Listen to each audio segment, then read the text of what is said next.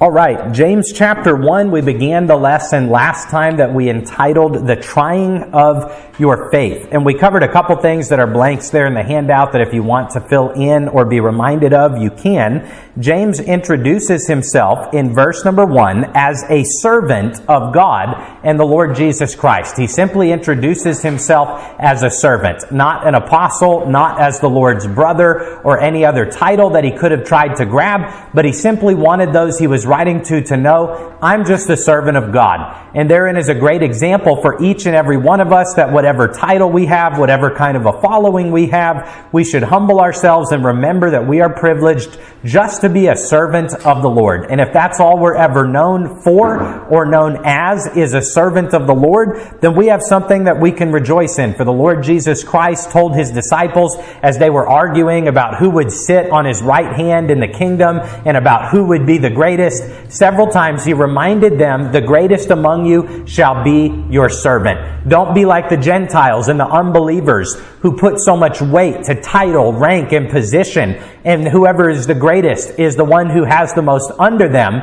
Rather, Jesus said, the greatest among you shall be your servant, and even Christ himself said, I am among you as one that serves. And as he got down and washed the feet of his disciples to show that he was humbling himself before them and serving them, surely there should be nothing too lowly that we would be called to do for our Lord, that we would say, that's not enough credit, that's not enough glory, that's not enough prestige. Rather, like James, let's just say, I'm a servant of Christ, and that is enough. Then we covered that James is written to saved Jews who were being persecuted for their faith. He writes it to the 12 tribes which are scattered abroad and gives them greeting. But about 12 times in this book, he uses the phrase brethren. Not just that they're his countrymen, but that they are his brethren in the Lord Jesus Christ. The Jews, and they were scattered abroad because they were going through great trials. They were being persecuted for their faith. We talked about the verses in the book of Acts where it says that Herod went to vex the church, and that before Paul got saved, when he was Saul, he persecuted the church. They went house to house, finding Christians, taking them and arresting them, sometimes stoning them and putting them to death. And then the book of Acts records that they were scattered everywhere, and as they went, they preached the gospel. They carried the gospel message with them wherever they went, and in spite of the fact that they were being persecuted and tried for their faith, they were faithful servants of the Lord Jesus Christ. But as such, as he is writing to saved Jews who are being persecuted for their faith, one of the great themes and subjects of the book of James is trials. These Jews were going through great trials, and one of the themes of the book of James is the trying of our faith and how we deal with this and what accompanies our trials and how we can be found faithful. Last time we covered number 1, trials produce patience. That's verse number 3 and 4. That tells us the trying of our faith worketh patience. And we gave the definition of patience is basically you can face delay or frustration without losing your temper, without getting impatient, without getting angry. Patience is something that all of us will need in our life spiritually. Practically, we need patience. We'll become an angry person if we're always wanting our way and wanting it now. So we need patience. It's a fruit of the Spirit. But the Word of God says that patience is produced in our life through trials. I would like to think in my life that if I never had anything go wrong, if I never was rebuked of the Lord, if I never had great trials to go through, that I could be just as spiritual as possible, and I wouldn't need those things. But the truth of the matter is God knows in our flesh that sometimes we're going to get proud. Sometimes we're going to be apathetic, and God allows these trials to come into our life, these outside pressures, things going wrong, whether it's a loss of a job, whether it's sickness, whether it's being reproved of the Lord, and it produces spiritual fruit in our lives. One of those is patience. We don't pray for trials, but when trials come, we should pray for God to give us grace to patiently go through it, to come out to the other side, and to allow the trying of our faith to produce spiritual fruit in our lives. Peter was similarly writing to Jews and to other people who were being persecuted, and he told them the trying of your faith is more precious than of gold that perishes. And he made the word picture there that just like the gold, in order to be refined, in order to be pure, in order to be at its best and most valuable, it has to go through the process where they put it through the fire. And all of the dross and the imperfections melt away, and then the gold is purified. And Peter says that is sometimes what God will allow to happen to us as we are being tried. He will let us go through that fire so that our imperfections, our immaturities, the areas in our life where we have sinned may be melted away by the fire, and we would be more like God, that we would be more like Jesus Christ because He allowed us to go through that trial. And not only did He liken it in 1 Peter chapter 1 unto the melting of the gold, but He said the trying of your faith is more precious than the gold. For when God produces spiritual fruit in our lives, it's of eternal value, while gold is simply of temporal value. Then we come to the next part in our outline. How do we deal with trials? Number 2, God prescribes wisdom. God prescribes wisdom. Not only do trials produce patience, but as a mean to deal with trials, God prescribes wisdom. Let's look to verse number 5. James here gives perhaps one of the clearest promises in all of the Bible. Something that's practical. Something that's down low on the shelf where all of us can understand it and grab it. And God gives each and every one of us a challenge. Do you want this? Then ask me for it, and I promise you, I will give it to you. He leaves us no excuse for not having wisdom. Verse 5 of James chapter 1. If any of you lack wisdom, let him ask of God, that giveth to all men liberally, and upbraideth not, and it shall be given him. A verse that we could put on our wall, that we could take with us each and every day and claim to God and say, God, I believe by your character, you are not a liar. You are God. You are pure. You cannot lie. And dear God, your word has said that if any man lacks wisdom, all I have to do is ask you by faith. And you promised you will give it to me. Dear God, would you please give me wisdom? I have another message that I preached that I may come around to this line of preaching soon. I don't have the verses in front of me tonight. But God tells us to claim His promises. We should not go to God arrogantly in prayer and say, God, you better do what you said you do. God, I got a problem. You better take it away. But what we do see is examples in the Bible, whether it's David in the Psalms, reminding God of His character and reminding God how God promised He would look out for those who are being persecuted. And him saying, God, you promised you would look out for those who are being unjustly persecuted. And that's me right now. God, would you look out for me? The examples of Jesus telling the stories about the widow woman who came and said, avenge me of mine adversary. And she came to an unjust judge who didn't care anything about what was right, didn't care about the law, didn't care about this widow woman who was being persecuted. But Jesus told His disciples this story, and He said, though the judge regarded not God or man, the widow woman came to Him day after day after day, continually, and said, avenge me of mine adversary. Avenge me of mine adversary. And Jesus said, though the unjust judge did not care what was right, He was so annoyed with the lady who came so consistently and persistently with the same request that He said, woman, I'll give you whatever you want if you just leave me alone. I'm tired of you asking me this. I'll grant you that request.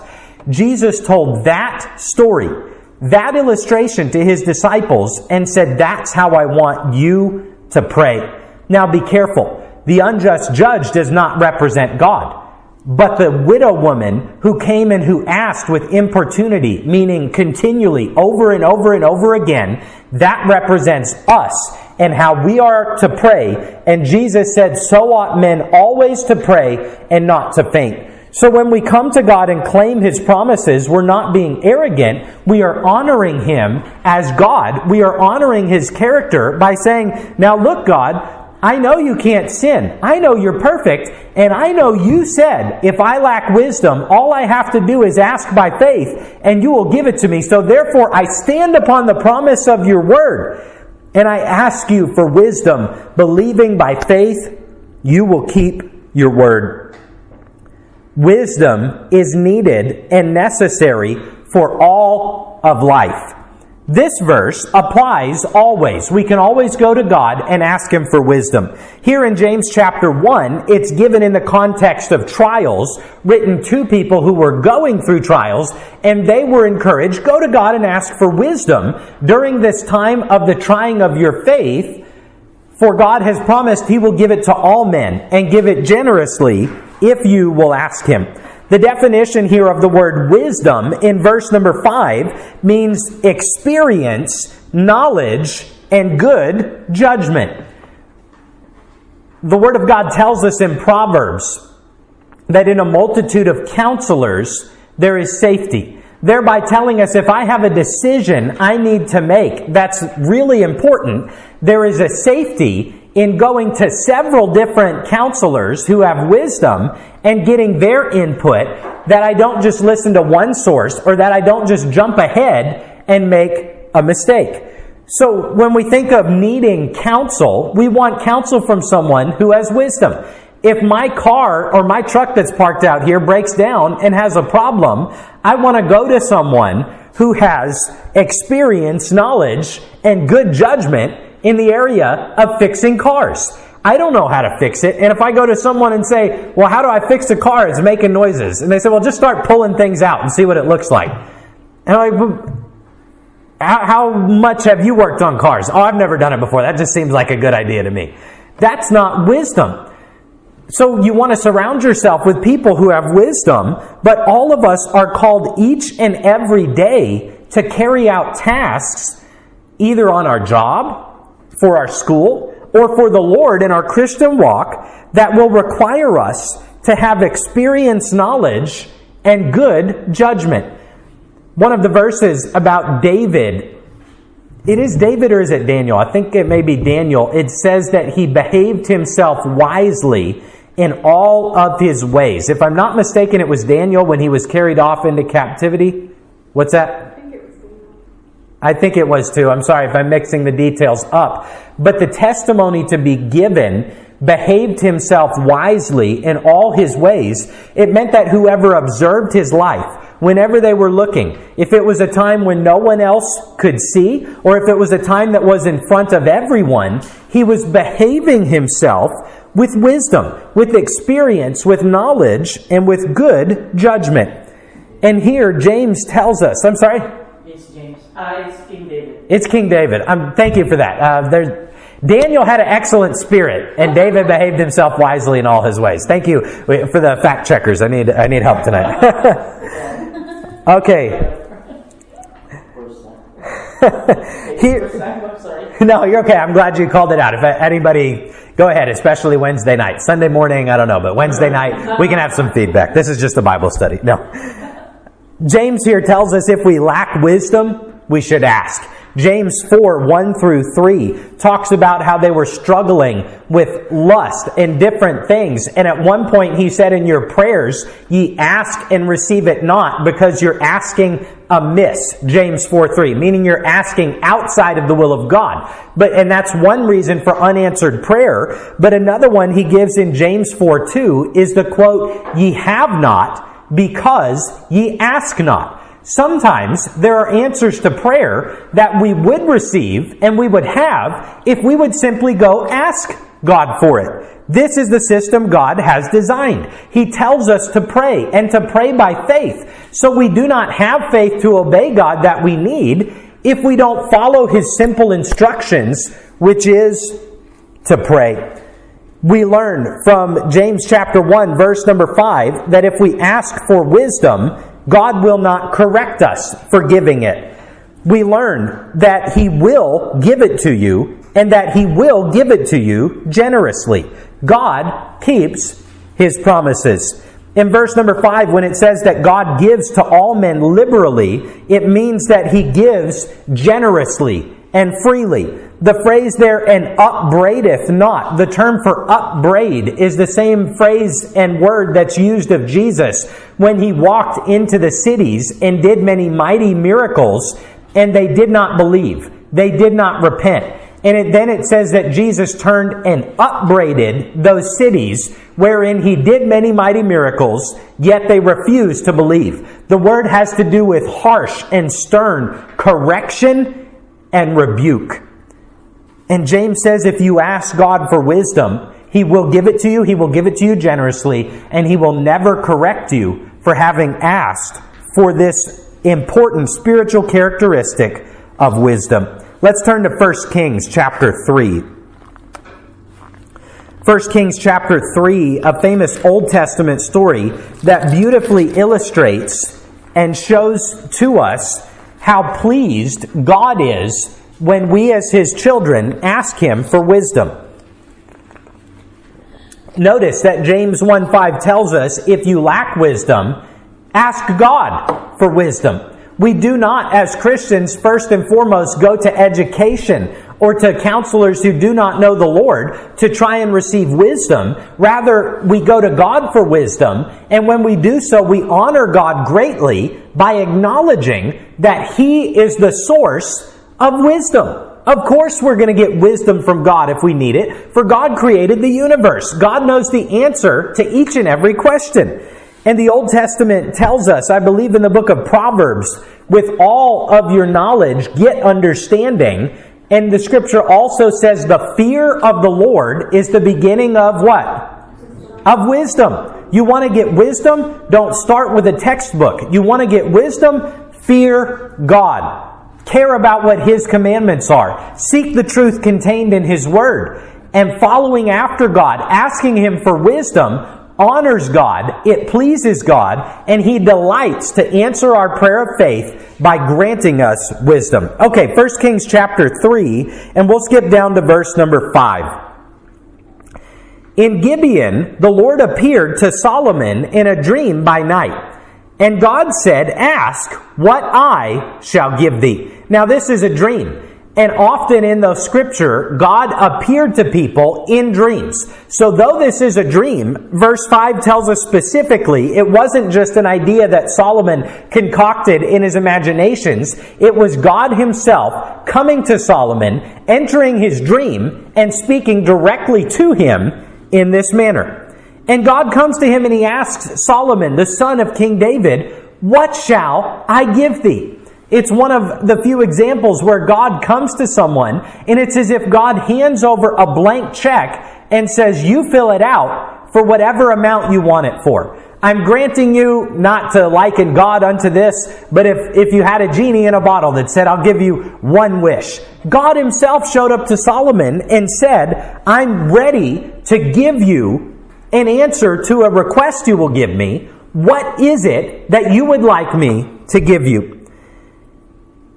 And Solomon said, Thou hast showed unto thy servant David my father great mercy, according as he walked before thee in truth and in righteousness and in uprightness of heart with thee. And thou hast kept for him this great kindness, that thou hast given him a son to sit on his throne, as it is this day. So note that at this point, Solomon was already the king. He was taking over for his father. And we see through this vision and this dream where he has this discussion with God, he was feeling the weight of the responsibility that he had been given. Verse 7. And now, O Lord my God, thou hast made thy servant king instead of David my father. And I am but a little child. I know not how to go out or come in.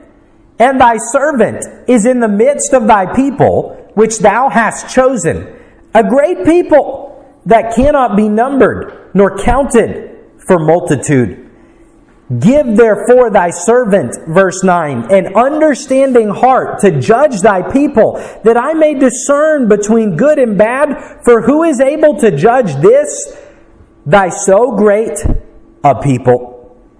What he asks God for here in this situation is wisdom. He's laying here and God speaks to him, and instead of his mind going to, Lord, I'd like to defeat all of my enemies. Lord, I would like untold riches. I would like to have pleasure. He stops and he considers and he says, God, I've been given responsibility and the care of others, and I'm feeling the weight for that. And I need wisdom. I need discernment. That when people in the kingdom come to me and say, what should we do about this? That I would know how to discern and be wise and give them what they need. I don't know about you tonight, but I know probably everybody in here has some area in your life where you're given responsibility. And I can say like Solomon, who am I to be given this responsibility? He said, I'm over this whole nation of Israel, and I am but a child. And God, I need wisdom. God's given me the opportunity to be a dad. And I look at my daughter and realize that according to the Word of God, I've been given the somber, eternal responsibility to bring her up in the nurture and admonition of the Lord, to guide her, to be a picture of her Heavenly Father in the way that I interact with her. The other night, we were getting ready to put her to bed, and sometimes it's a struggle, and she's mad, and sometimes she's schizophrenic, and sometimes, like the other night, she's just happy. And I was helping her put her pajamas on, and she looked at me, and she reached over, and she patted me on the shoulder, and she said, "You're a good daddy." And you look at a child, and you think about the fact that God's entrusted me with this soul. And that can make you lay there for a minute at night and say, God, I feel the weight of this. I don't have within me the wisdom for this. I don't know. I'm but a child. Would you help me? Would you show me? And as the lead pastor, the preaching pastor of the church, I'm trying very hard to always go slow and to have other voices and to allow people who are older with wisdom to speak into situations. But in the same way, there's people who I know are coming here on Sunday morning or on a night like tonight that are here to hear the Word of God. And they're looking to me to look to the text and accurately say what it means. And I know there's going to be people that come to me that ask for spiritual guidance. And there's going to be people that come to me with things I never heard of before, or thought of before. And in all of these situations, like Solomon, I am just giving my testimony. You could give yours. You have responsibilities too, to say, God, I need wisdom. I don't know. I don't, in of my sinful self, have the ability to navigate all of this. But you have wisdom. Would you please help me and give it to me? And one of the ways that the Bible says we can show wisdom is not to show haste. Proverbs uses that word a few times, and it says don't be hasty in judgment. Don't answer a matter before you've heard all of it, before you've heard all sides of the story. Sometimes there's a news story that comes on, and people say, well, what do you think about that? And I'll say, I don't really know. And we could post about something about it and give our opinions the next moment, or sometimes if we wait, there's more details that come out. And the Bible says even a fool will be counted as wise if he simply holds his peace. Be quick to hear, slow to speak. There's wisdom in that. So don't run forward. Don't be hasty. The Bible says don't haste to be rich. So I think some of the greatest mistakes could be avoided. As I look to myself and my responsibility, I try to remind myself perhaps some of the greatest mistakes could be avoided simply by not rushing and by waiting and by praying, by hearing from the Lord, by hearing from other voices. And it's been said that the bad deals you make are never the ones you pass over. Rather, the bad deals are the ones that you rush into. For you can always come back and find another good deal, but if you jump into something that's bad for you, that's where you get stuck. And I'm off a little bit from my subject, but what I'm saying is that Solomon said, a kingdom is under my control, and I don't know what to do, but my Heavenly Father, dear God, you came to me this night and said, what can I give you? And I am choosing to ask for wisdom. Look at verse 10. And the speech pleased the Lord that Solomon had asked this thing. Why does God so freely throw out there in James chapter 1, if you lack wisdom, just ask me and I promise I will not correct you. I'll give it to you generously. For God is pleased by us showing faith in Him and acknowledging Him as God, by saying, God, you are the source of wisdom. Your word is wisdom. Your truth is wisdom. Can you please give it to me? This pleases God. Verse 11, and God said unto him, because thou hast asked this thing, and hast not asked for thyself long life, neither hast asked riches for thyself, nor hast asked, I don't know why I'm having trouble with those words together so many times, for the life of thine enemies, but hast asked for thyself understanding to discern judgment. Behold, I have done according to thy words. Lo, I have given thee a wise and an understanding heart, so that there was none like thee before thee, neither after thee shall any arise like unto thee. God said, you want wisdom?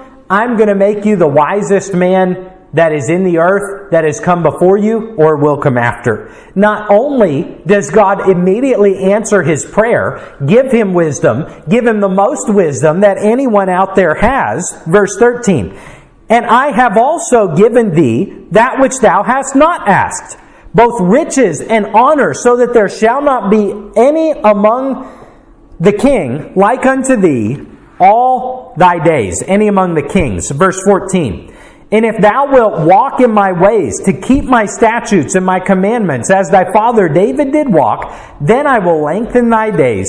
And Solomon awoke, and behold, it was a dream. And he came to Jerusalem, and stood before the ark of the covenant of the Lord, and offered up burnt offerings, and offered peace offerings, and made a feast to all his servants. And if you want to mark later and read out the rest of the chapter, you will see examples how immediately Solomon entered into judgment and God gave him discernment. People were coming with two sides of the story, and God gave him the ability to throw out a test and see which one was lying and which one was not. God said, not only do I give you wisdom, not only do I make you the wisest king, but I'm going to give you everything you did not ask for as well. You'll get the riches, you'll get the long life, and you'll get victory over your enemies and honor. Wisdom pleases God when we ask for wisdom. And then, I believe, let me see here. You have the verses here printed in your handout about halfway down 1 Kings 4:30. And Solomon's wisdom excelled the wisdom of all the children of the east country and all the wisdom of Egypt. They're just to point out that what he was given by God was wisdom, and it pleased God greatly. Let's go back to James chapter 1, and we'll keep plowing on a little bit here as we go forward. I was going to mention and forgot that as pastor, there's decisions to make as well. And with the ice storm we just had, I was remembering last year, I believe it was about my first or second week, they said, we've got an ice storm coming in. And I was like, well, what do we do? I mean, it's Sunday morning. I hate to not have church. I bet we could get there and be okay. And then I kept looking at the weather reports and looking at the weather reports. And I said, okay, I guess we better not have church because they're saying it's going to be bad. So I texted everybody out. And I said, now these things are often overblown and we may not get any bad weather. But just to be cautious, they're saying it's going to be really bad. We're going to have to stay home. And that Saturday night, the worst ice storm we've ever seen, I would have felt terrible trying to get my family down the highway to come to church, and people lost power. And in Fort Worth, they had 100-car pileup from one stretch of black ice. And what I'm simply saying is that we have to look to God for wisdom in all decisions that we make, and not trust in the arm of our flesh, not allow ourselves to get proud or have an ego. Let's plow a little bit more forward and see how far we can get here with our remaining time. Verse number 6. Yes, you will get faith, but in verse 6 through 8, God tells us there is a condition on our prayer for wisdom. Verse 6. But let him ask in faith, nothing wavering. For he that wavereth is like a wave of the sea, driven with the wind and tossed. For let not that man think that he shall receive anything of the Lord. You want God to be pleased with your prayers and answer them? Then they have to be a prayer of faith. Here the word picture is given that when you pray, don't waver, meaning don't go back and forth and say, well, God, I don't really know if you can answer this prayer, but what'd you think about it? And I don't really know if you're listening. No, he says, have faith. And then he uses the word picture of a wave, that the sea drives back and forth, and it's malleable, and it turns, and it's driven with the winds that come from the outside. God says, no, do not be like that. Ask nothing wavering. Full faith, knowing who the God is that you pray to, and knowing what His character is.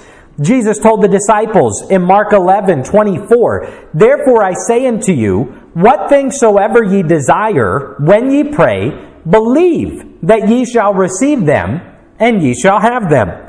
Matthew 18:19. Again I say unto you, that if two of you shall agree on earth as touching anything that they shall ask, it shall be done for them of my Father which is in heaven. Now I know that there are other conditions to answered prayer. God is not blanketly telling us for all time that whatever we want, we will get. God, you said here, if you ask by faith, you'll get it. So I asked by faith for a Lamborghini and $500,000. You have to give it to me. That's not what he's talking about. The other conditions of prayer are that we pray in the will of God, that we pray spiritually, that we pray in line with what God already wants to give us. That verse in the Psalms that says, delight thyself also in the Lord, and He shall give thee the desires of thine heart. And some people, I'm afraid, have quoted just the back half of that verse. God says He'll give me the desires of my heart. And I just really want my football team to win, or I just really want this thing. That's not what the verse is teaching. Notice the order. Delight yourself in the Lord, then He gives you the desires of your heart. That's not saying, God, I delight in you, now give me all of my selfish desires. Rather, as we delight ourselves in God, He changes our heart and changes our desires to where our desires are what He already wants to give us. And we pray, God, give me what you want me to have. And the desires of our heart come in line with God's heart's desiring for us. And it's a beautiful thing. But a condition of answered prayer is to ask in faith. Know the God you're praying to, and know that if He has ordained it, if it's in His Word, you can name it and you can claim it and you can say, God, I believe by faith. In this context, you will give me wisdom, for you said specifically, you'll give it to me. God wants us to pray by faith, knowing who it is that we are praying to and how powerful He is. Verse 8 sums up that section of verse 6 through 8 by tacking on this. A double-minded man is unstable in all his ways. A double-minded man is the picture of our emotions and our affections being split. They'll tell you nowadays, if you want to be in sports, don't try to play two of them. Pick one, because everything is so specialized. If you want to make it in the pros, you're probably not going to make it to soccer and baseball. So pick which one you have a chance to go the furthest on and follow after soccer if that's it. Do it with all your spare time. Do it with all your practice. So too, God says we cannot serve Him and pray to Him by faith with half of our mind, with half of our will and emotions, and then with the other serve our flesh, serve the world, serve riches, serve money. No, God says you will be unstable in all of your ways. Rather be sold out to the Lord Jesus Christ, completely and utterly committed to following Him. And when you pray, let your faith be completely in with all of your heart, mind, and soul, putting your faith in God, not praying with doubt, wondering if God is strong enough to keep His promises. Psalm 1 tells us of the man that is blessed. He shall be like a tree planted by the rivers of water. And then goes on to say that just like the tree brings forth fruit when it's his season, and the leaf doesn't wither and it prospers, so too will the righteous blessed man be. The word picture there, when you compare it to a wave is like this, and it's all over the place. But a tree, a massive tree that sits by the water that produces fruit, has roots that go down deeply. And even if the wind comes, it beats against it and it begins to bend just a little bit. it's still going to stay firmly grounded and rooted where it is. And that's what God desires us to be as a righteous person. Matthew chapter 6. I'm going to flip over there. You can if you'd like to read just a few verses. Here the Lord gives the example of money and tells us that we cannot serve God and the wages of this world at the same time. Matthew chapter 6 and verse 19. Lay not up for yourselves treasures upon earth, where moth and rust doth corrupt, and where thieves break through and steal. Rebecca, are you there? Would you read verse 20 through 24 for me? Yes. Thank you. But lay up for yourselves treasures in heaven, where neither moth nor rust doth corrupt, and where thieves do not break through nor steal. For where your treasure is, there will your heart be also. The light of the body is the eye. If therefore thine eye be single, thy whole body shall be full of light. But if thine eye be evil, thy whole body shall be full of darkness. If therefore the light that is in thee be darkness, how great is that darkness? No man can serve two masters, for either he will hate the one and love the other, or else he will hold to the one and despise the other. Ye cannot serve God and mammon. You see what Christ is saying here when he says, let your eye be single. He's talking about that singular focus on serving God. And then in verse number 24, he uses the point of money. The word mammon means wages of unrighteousness, or the wealth that is earned in this world, the temporary wages. It's not a sin to earn them. The Bible has a lot to say about wealth and about saving and about investing and about wisdom. And when you get wealth, the point of the matter is that the wealth does not have you, that you're not a servant to your money, that you give that money to the cause of the Lord to be a help to those who are in need, to take care of your family, and you may rejoice in the fact that God has given it to you, but you know that that is not your master. And then Christ, using that as the example, says no man can serve two masters. Choose you this day whom you will serve. We have to make up our mind, are we going to serve the Lord or not? And then skip down to verse number 33. Jesus sums it up by saying, but seek ye first the kingdom of God and his righteousness, and all these things shall be added unto you. These things are the physical provision of food and of drink and of shelter. Take therefore no thought for the morrow shall take thought for the things of itself. Sufficient unto the day is the evil thereof. What Christ is telling his disciples now is don't serve money. Be a servant of Christ and understand that all we have comes from him, and be more focused with laying up treasure in heaven than treasure on earth. And what he's telling them is you cannot serve two masters. Do not let anything be a distraction from reminding you that you are a servant of Jesus Christ. Psalm 119, with my whole heart I have sought thee. Psalm 57:7, my heart is fixed, O God, my heart is fixed. I will sing and give praise.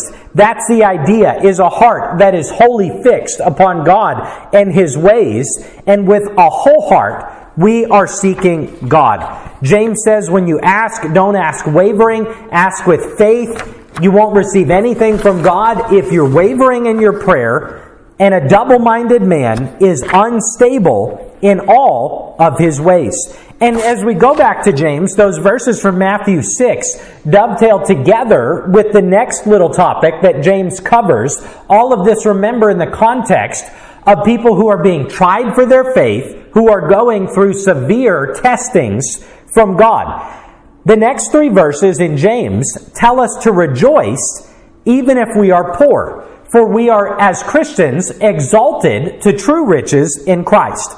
Then he reminds us, and these people he's writing to, if you are rich, do not cling too tightly to your riches. Remember that this life is fleeting, and accept in the will of God trials. And as part of those trials, if it's God's will for you to lose your riches, then simply accept that as the will of God and rejoice in the fact that your name is written in heaven and that your true riches are eternal. Remember that these people had to flee their homes. He's writing to the 12 tribes which are scattered abroad. If they had a business, they had to leave it. If they had savings, they might not have been able to get to it in time. And James here now wants them to know, don't be angry. Don't accuse God that you've lost your wealth. Don't cling too tightly to it. Remember, as Job said when he went through all of his terrible trials and his children died and he lost all his wealth, his wife, in a moment of exasperation, said, "Dost thou still maintain thine integrity? Why don't you just curse the name of God and die?" And the Bible tells us that Job was patient with his wife. She had just lost her children. She had just lost her possessions. And he did not turn to her and say, "You're foolish." He told his wife, the scripture records, "You're speaking as one of the foolish women would speak." Remember that. Remember to have compassion on people when they're in their time of grief, not judgment. And Job said, "It is of a certainty that I came into the world naked, and when I leave, I'm leaving the same way." Meaning when I showed up and when I came out of my mother's womb, I wasn't holding a bunch of possessions. I came in with nothing. And when I leave through death, I will leave with nothing. The Lord hath given, the Lord hath taken away. Blessed be the name of the Lord. See, as we read verse 9, see if you can follow along and get that's the sense that we believe he's saying here. Verse 9, "Let the brother of low degree rejoice in that he is exalted."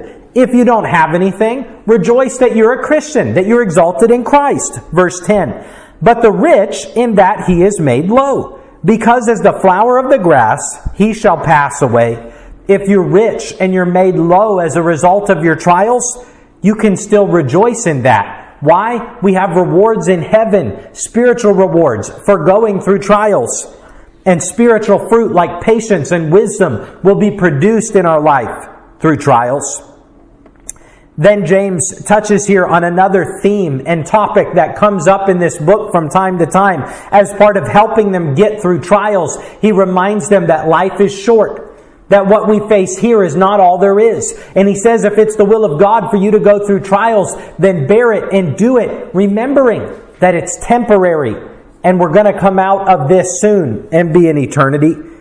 This life is not what it's all about. Remember, it's James chapter 4. What is your life? It's a vapor that appears for a little time, then vanishes away. Verse 10, "But the rich in that he is made low, because as the flower of the grass, he shall pass away. For the sun is no sooner risen with a burning heat, but it withereth the grass, and the flower thereof falleth, and the grace of the fashion of it perishes. So also shall the rich man fade in all his ways." Remember that your life is short. Remember that as the grass grows up and then it's cut down, or later as he gives the picture, as the vapor comes for a little bit and then disappears. Remember too, your riches are short. Isaiah 46:8. You can look at that. He's expressing the messenger of God. "What shall I cry?" And he says, "All the flesh is as grass, and as the flower of the field. Behold, the people is as grass." The same illustration that James just used. Our life is like that. We grow up, we're here, and then we're gone. And God's Word reminds us of this often, not so that we would be sorrowful or depressed, but that we would remember what is really important. And that's what James is telling them. He says, just as the grass grows up and the flower thereof grows up and then it's gone, so shall not only, he doesn't just in general say all of us, but he says, so also shall the rich man fade away in his ways. He's reminding these persecuted people that you could have all the riches of the world and you're still going to fade away in all your ways, in all your wealth. It's still like the grass. It's still like the vapor. It's going to come and then it's going to go. And I believe he's trying to remind these people of the fact that life is not about money, and endure these trials for God. Go through them. Rejoice in the patience that is produced. Ask God for the wisdom that He prescribes. And go through trials for the glory of Jesus Christ. Lay up for yourselves treasures in heaven. A pastor went one day to a hospital to meet with a man who was sick and near death, and I believe he was having a surgery, and they didn't know how it would come out. And the man said, "Pastor, would you please just pray for me that this surgery works and that I can make it through and that I can live many more years?" He said, "Pastor, I'm not ready to go." He said, "I've spent my whole life stacking these things up and putting them into place so that I would have the money here for my retirement and my investments and my business. And I've spent so much time on them. Would you please just pray for me that I would have more years to live? I have more to do with all of this stuff that I've saved up." And as the pastor left the hospital that day, he thought to himself, his focus is on his treasure that's earthly treasure. Jesus said, "Where your treasure is, there will your heart be also."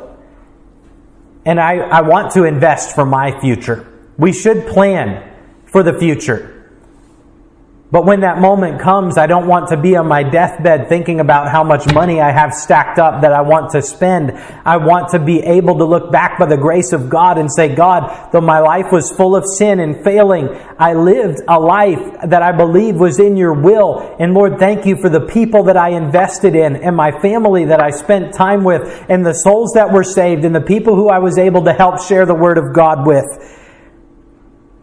May our treasure and our heart be wrapped up in our identity, as James introduces himself as a servant of Jesus Christ.